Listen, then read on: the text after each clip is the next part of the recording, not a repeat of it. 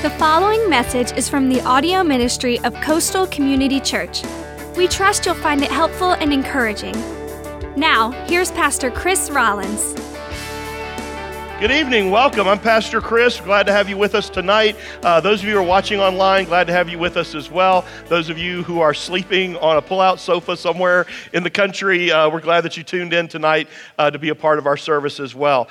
We've been in a series here at Coastal. Hey, first of all, let me say this. So I know that scientists say that the longest night of the year is December the 21st. It's called the what? Anybody know? Winter solstice. But everybody with kids knows that tonight is the longest night of the year. So we're going to do our best not to prolong your evening. We just wanted to gather together tonight, sing some songs that we've been singing this month here at Coastal. And I have a message that I just believe that the Lord laid on my heart that I want to share with you tonight. And we're going to sing one more song and dismiss you and go home and be with your families. But we've been in this series here at Coastal called Carols. And each week of the series, we've been looking at a particular Christmas song or hymn or carol that we traditionally sing, and then I would use that as kind of the springboard for my message. And tonight is the only night that we're not actually going to be singing the song that's the kind of the theme. And so you look on your bulletin there tonight on my outline inside your program. What's the song tonight? It's the title of the message. Oh, Christmas Tree. It's a terrible song to sing, by the way. In fact, I've been kind of taking a survey. The reason I think it's terrible is because it goes, oh, Christmas tree, and then everybody that I've asked, they go, na, na, na, na, na, na, na. Like nobody knows the song. So anyway, so here's what we're going to do tonight. I've got kind of a personal, hopefully humorous story to tell you. And then I want to look tonight at a part of the Christmas story from the Bible that you have probably never, ever looked at before. In fact, I will say that in 28 years of preaching on Christmas Eve, and we've been doing this since the church got started, Christmas Eve service, I have never, ever, ever preached on this part of the Christmas story. In fact, I will go as far to say that it comes from what is probably the most overlooked and least read part of the entire New Testament. And maybe after tonight you'll go, and now we know why. No, but before I get into that, here's what I want to talk about tonight. I want to talk about Christmas trees. Christmas trees. You know, for many people, the Christmas tree kind of is the centerpiece of their overall Christmas experience. Now, here's what I mean by that. First of all, regardless of where you're from, regardless of what you believe, most people have one. Most people have a Christmas tree. Now, that is, of course, unless one of three things is true. You're either, young and single, no children, living alone, and will be out of town for most of Christmas, and you really don't see the point. Sometimes, that category of people will not put up a Christmas tree. Or number two, you're just a Scrooge, bah humbug, don't care about trees or Christmas. Or number three, you're an old cat lady.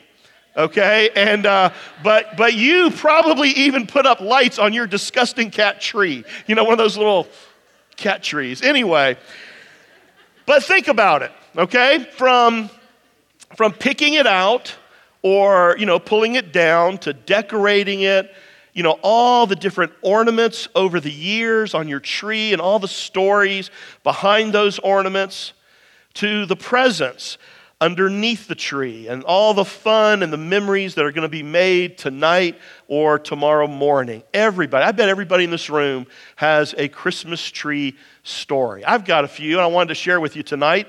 I still remember the very first Christmas tree that Janet and I had as husband and wife. And we've been married 31 years, and I was still in college, and we were living in Atlanta at the time when we first got married.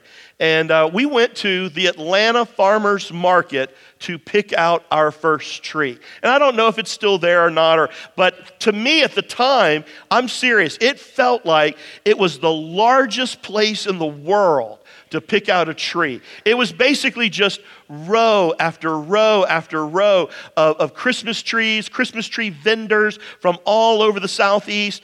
And Janet and I picked out what we believed, what looked to us to be the perfect tree. It was a Colorado blue spruce. It was beautiful. Now, you need to know, the guy, we saw it, we fell in love with it, we picked it out, said that's the tree. The guy wrapped it up, he put it on top of our car, and we drove home. But when we got home, we discovered something that we did not know. The Colorado blue spruce is not a soft tree.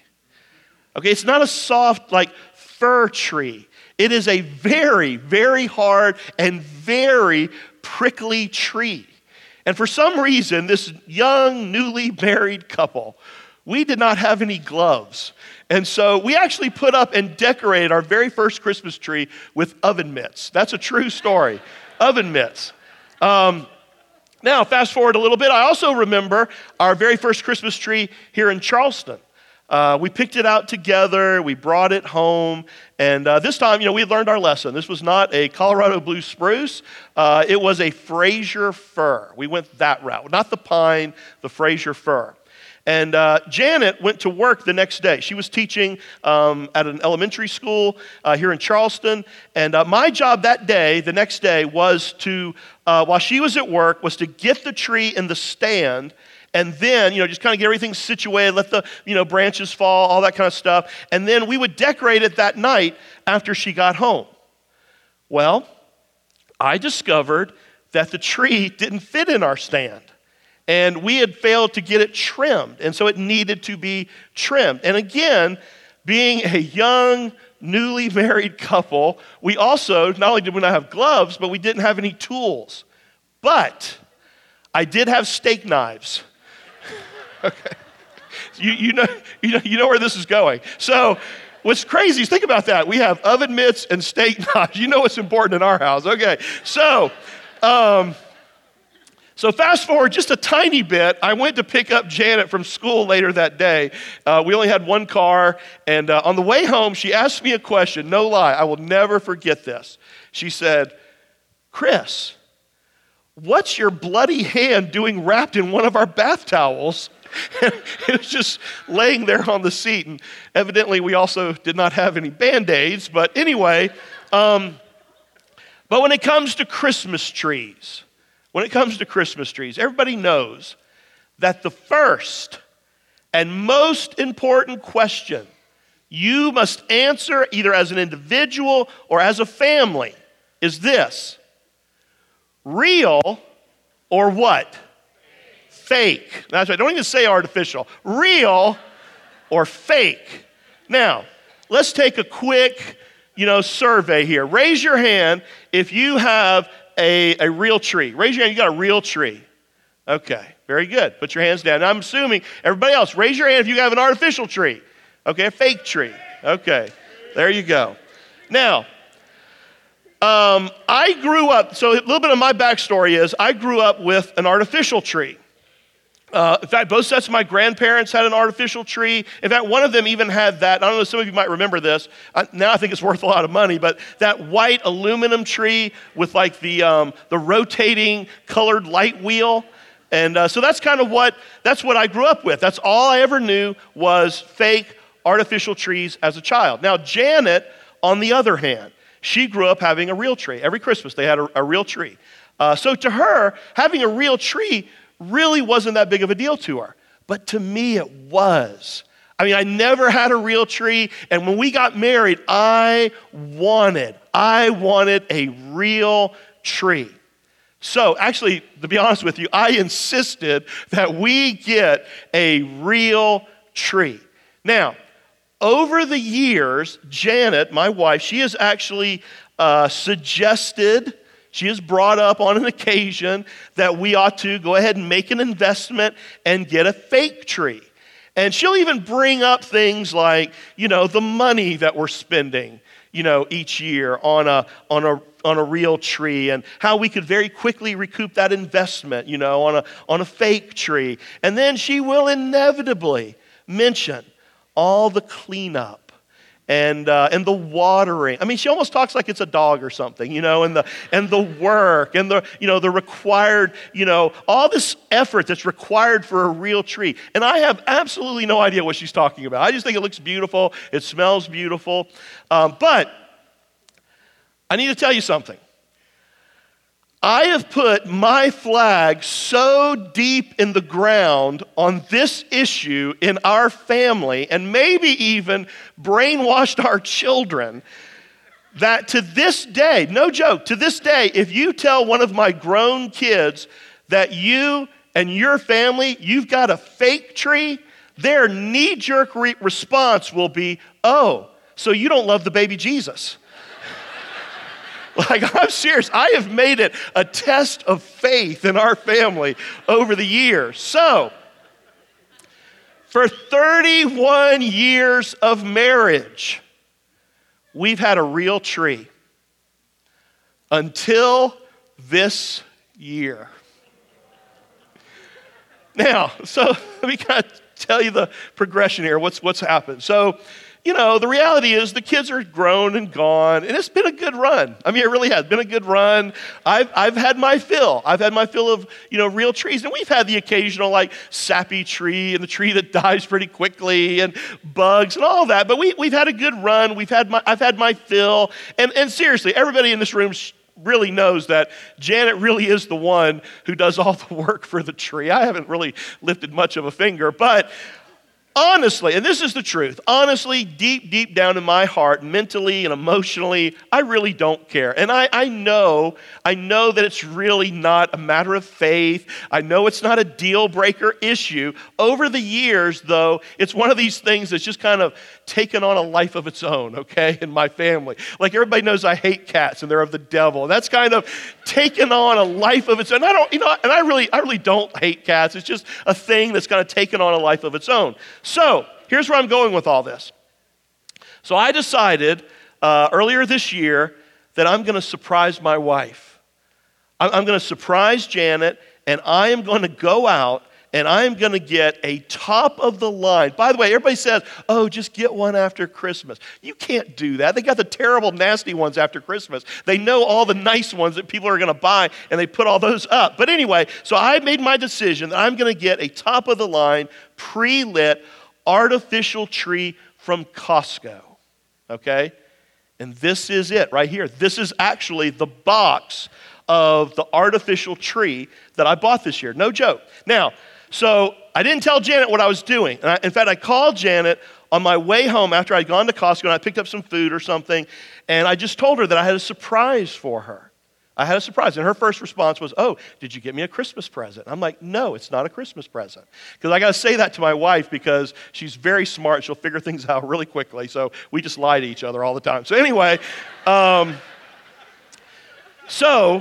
I told her I just had a surprise, and when I got home, I told her to close her eye. I brought all the stuff in, I told her to close her eyes, and then I got this box, and no joke, it was in the backseat of my Toyota, and I drug it out, it's got the tree in it, I got it inside the house, and then I just slid it all the way across the floor, right in front of her. She's sitting in the living room, and I told her, okay, open your eyes.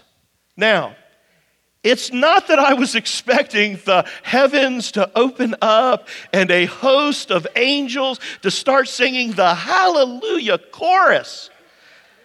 But I probably was at least expecting a hug. I mean, I'm serious, okay?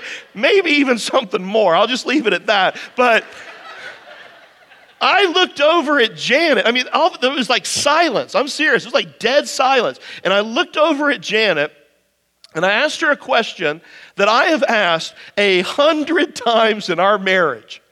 Are you crying? I mean, seriously, she was crying.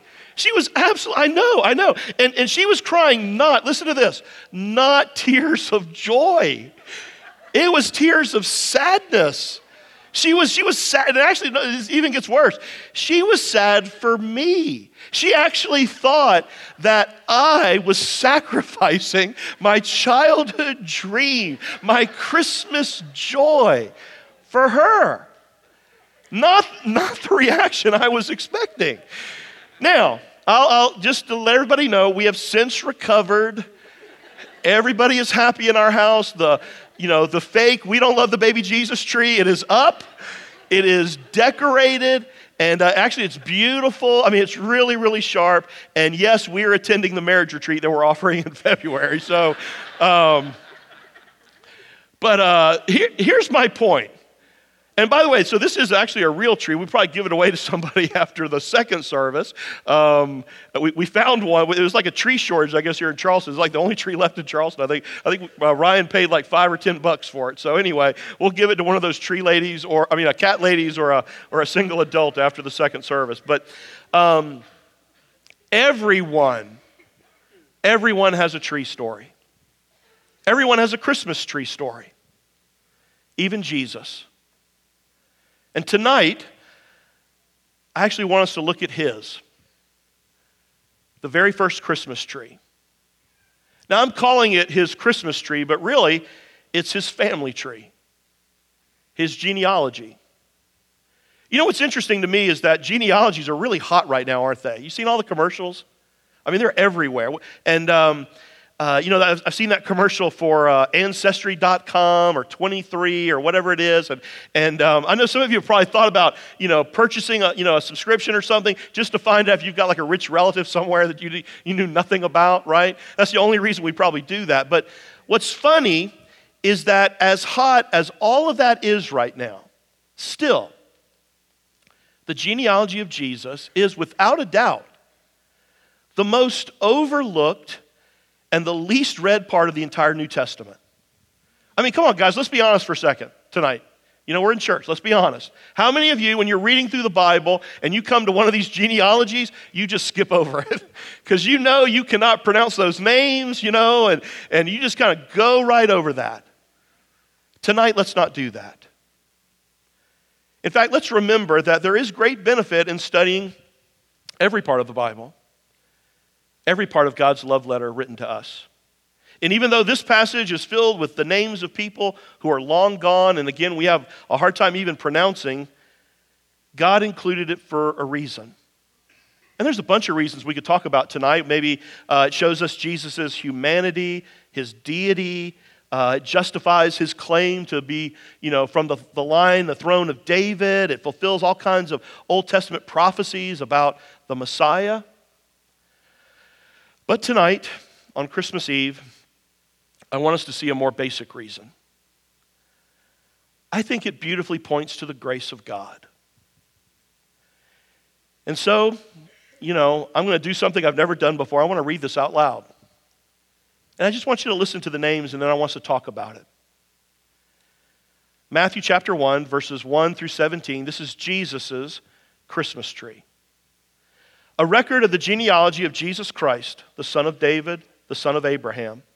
Abraham, the father of Isaac. Isaac, the father of Jacob. Jacob, the father of Judah and his brothers.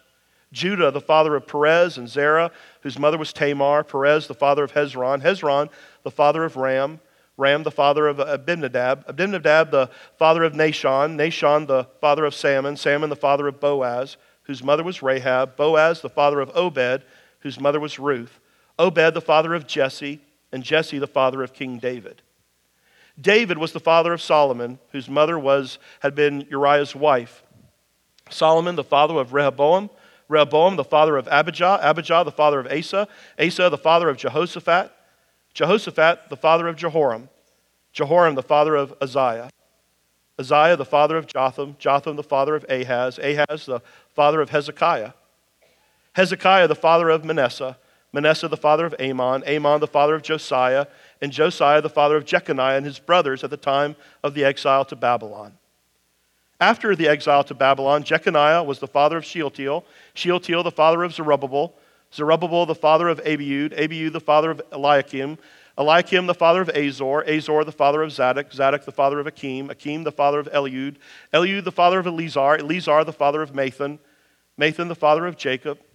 Jacob, the father of Joseph, the husband of Mary, of whom was born Jesus, who's called the Christ. Thus, there were 14 generations in all, from Abraham to David, 14 from David to the exile to Babylon, and 14 from the exile to the Christ. So, as we look tonight at the family tree of Jesus, I see at least three types of people here hanging from the branches. Three reminders about the type of people that God uses, that He still uses today. And so here's my hope. My hope is that you'll see yourself in this family tree. My hope is that you'll see the same three types of people in your own family, in your own life. If you're taking notes, number one, God uses the faithful. God uses the faithful. You know, as you read through this list of Jesus' family tree, and if you know anything about the Bible at all, I mean, if you grew up going to church or children's church or anything, there are some definite names here that really just leap out. I mean, come on, names like Abraham and Isaac and Jacob and Ruth and David and Solomon and Hezekiah, all devoted people, all faithful people who accomplish great things for God. In fact, one of my favorite verses is 2 Chronicles 16:9, and it says this: "The eyes of the Lord search the whole earth in order to strengthen those whose hearts are fully committed to Him." In other words, what that's saying is that, you know what? Our God loves to use faithful people. That's it. You know, God's not looking to use the most educated, the most talented, the most powerful. He's just looking for faithful. He's just looking for people that will commit their hearts to Him. But if you look closely enough at this family tree, I mean, these faithful people, you'll also see that none of them are perfect. Okay? In fact, these faithful people are still flawed people. And that's true today. Faithful people are flawed people. I mean, again, look back at these names. Abraham lied. Jacob was a con man. David, a man the Bible says was after God's heart. He was an adulterer and a murderer. Solomon followed in his dad's steps and committed sexual sin. Asa bailed on God at the end of his life. Hezekiah struggled with pride. Let me tell you something. I could keep going and going and going. So what's my point tonight? My point is this: even the good need God's grace. Even the good need God's grace. In fact, the Bible declares that nobody is completely good, completely faithful, that we all fall short.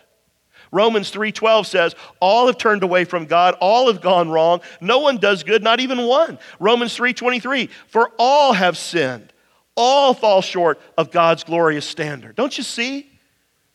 Today, we are still sinners in the need of a Savior. And the good news of Christmas, the good news of this Christmas tree, is that one has been provided.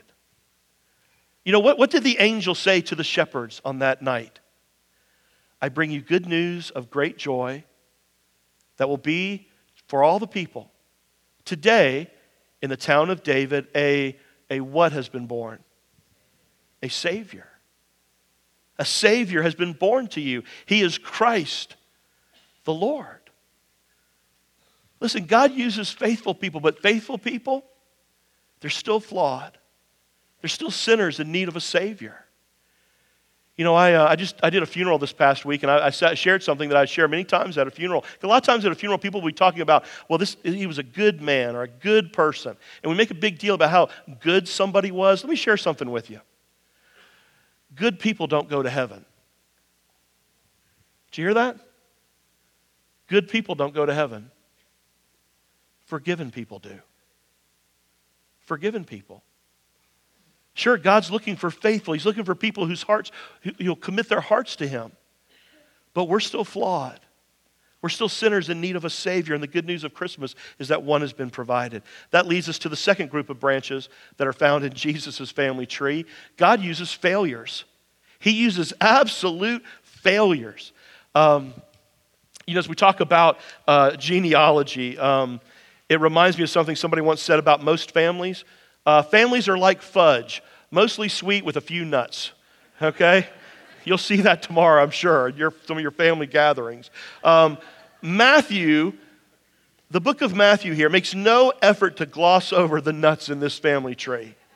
I mean, he doesn't hide the embarrassing limbs or the twisted branches. Now, most historians tend to do that, though.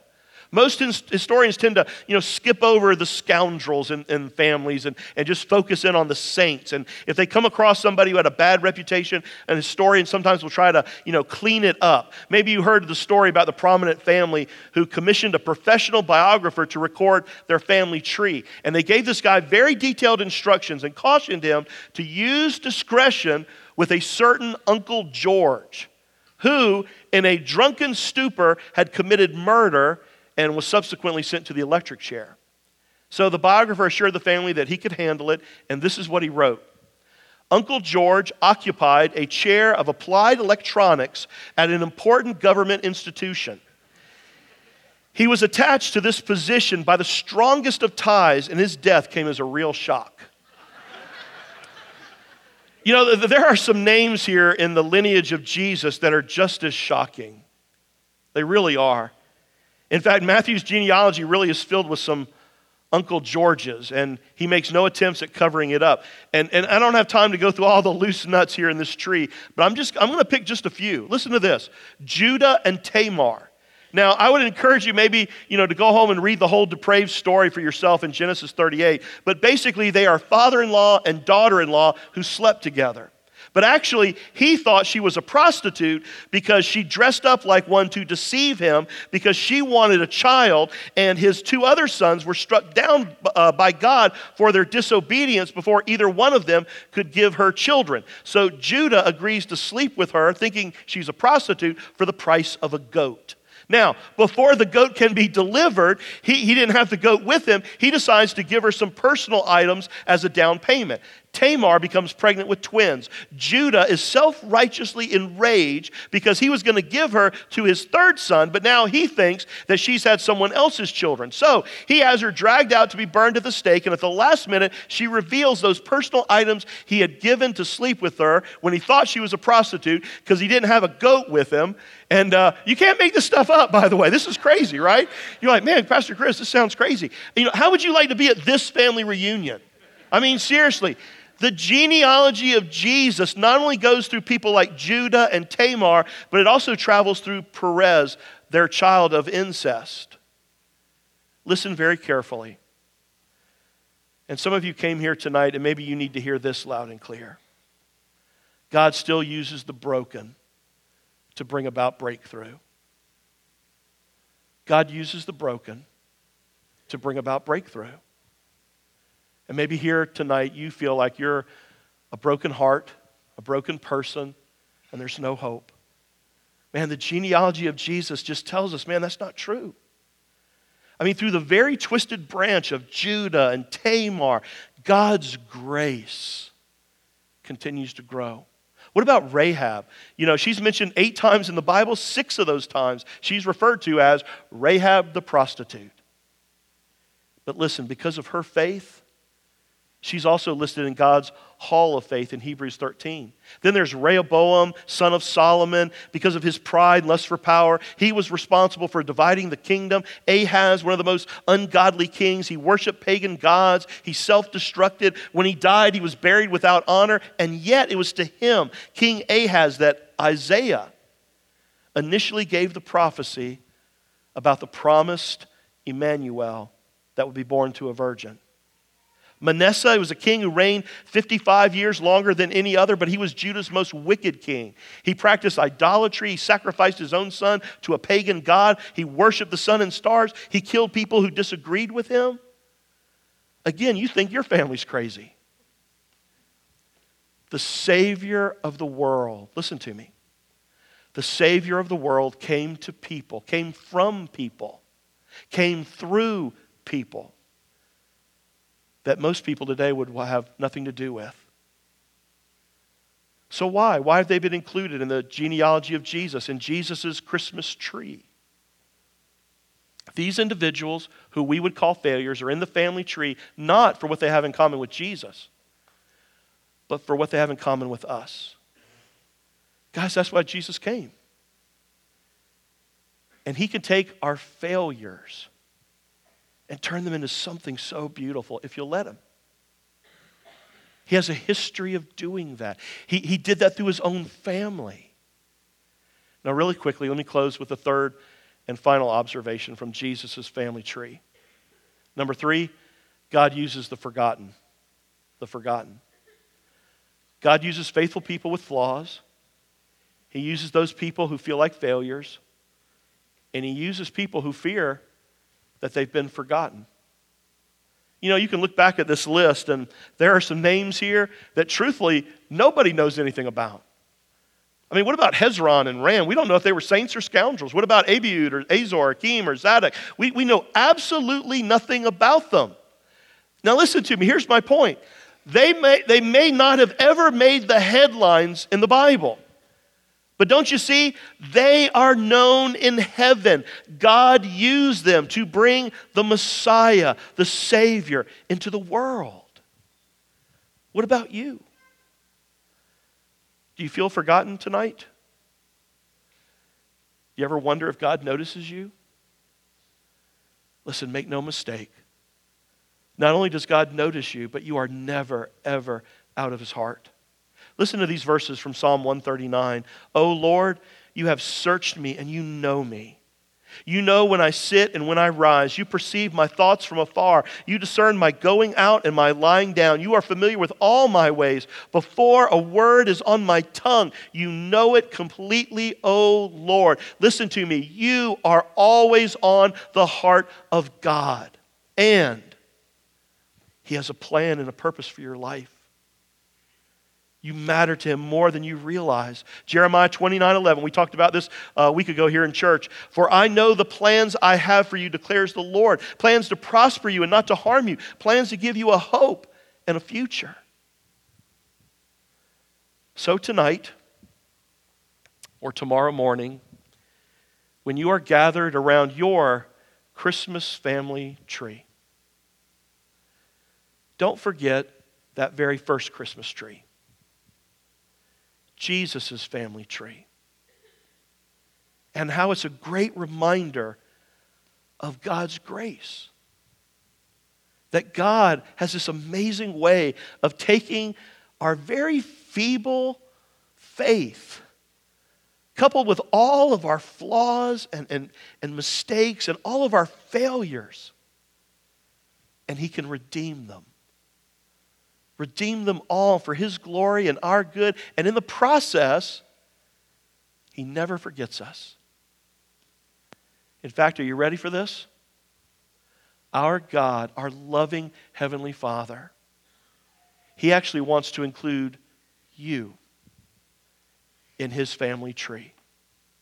Now, obviously, none of us can, appear in the actual physical bloodline that stretches back, from Jesus to David to Abraham. But the good news of Christmas is that this spiritual bloodline, it flows the other way too. Don't you see? His family keeps growing. His tree keeps growing. Now, how? How does that happen? Let me close with this verse. John 1:12 says this. Yet to all who received Him, to those who believed in His name, He gave the right to become what? Children of God. Man, did you get that? You and I have the ability to be included in God's family tree, in the family tree of Jesus. In other words, Jesus died on a tree in order that you and I might have a place in His eternal tree. If you'll simply come to Him. Admit your need for a Savior and receive Him into your life by faith. That's it. And that is the greatest gift that you could ever receive this Christmas. And it's my simple prayer that you'll open up your heart and receive Him tonight. Bow your heads and pray with me. Dear Heavenly Father, God, I thank You for the miracle of Your grace. I thank You for this grand rescue mission that You came into this world in the person of Jesus. Yes, born as a baby, grew up to be a man, and went to a cross to pay for my sin, to pay for anyone's sin who would simply come. But not only did you die on a cross, but Jesus rose from the dead and he is alive. He has power over sin and death. And Father, tonight, I believe that there are people in this room, people watching online, who are ready to come home, who are ready to come home into your family tree. And you tell us in your word that if we will simply receive you into our lives, that we will believe in your name, that we can become your children. So if you're here tonight and you're ready to come home, simply pray something like this. Dear Heavenly Father, I believe. I believe that Jesus is your Son. I believe he rose from the dead and he is alive, and I ask him to be my Savior and my Lord. And tonight, for the rest of my days, I just want to follow him. I want to become more and more like you see me now, God. Forgiven, brand new, adopted into your forever family. Father, thank you. Thank you for using the flawed but faithful, failures. Thank you for using us in spite of who we are and what we've done. May we continue to live for you and to share and experience the life and the love of Jesus with Charleston and the world. We love you. We pray this in Jesus' name. Amen. Amen. You've been listening to a message from Pastor Chris Rollins of Coastal Community Church.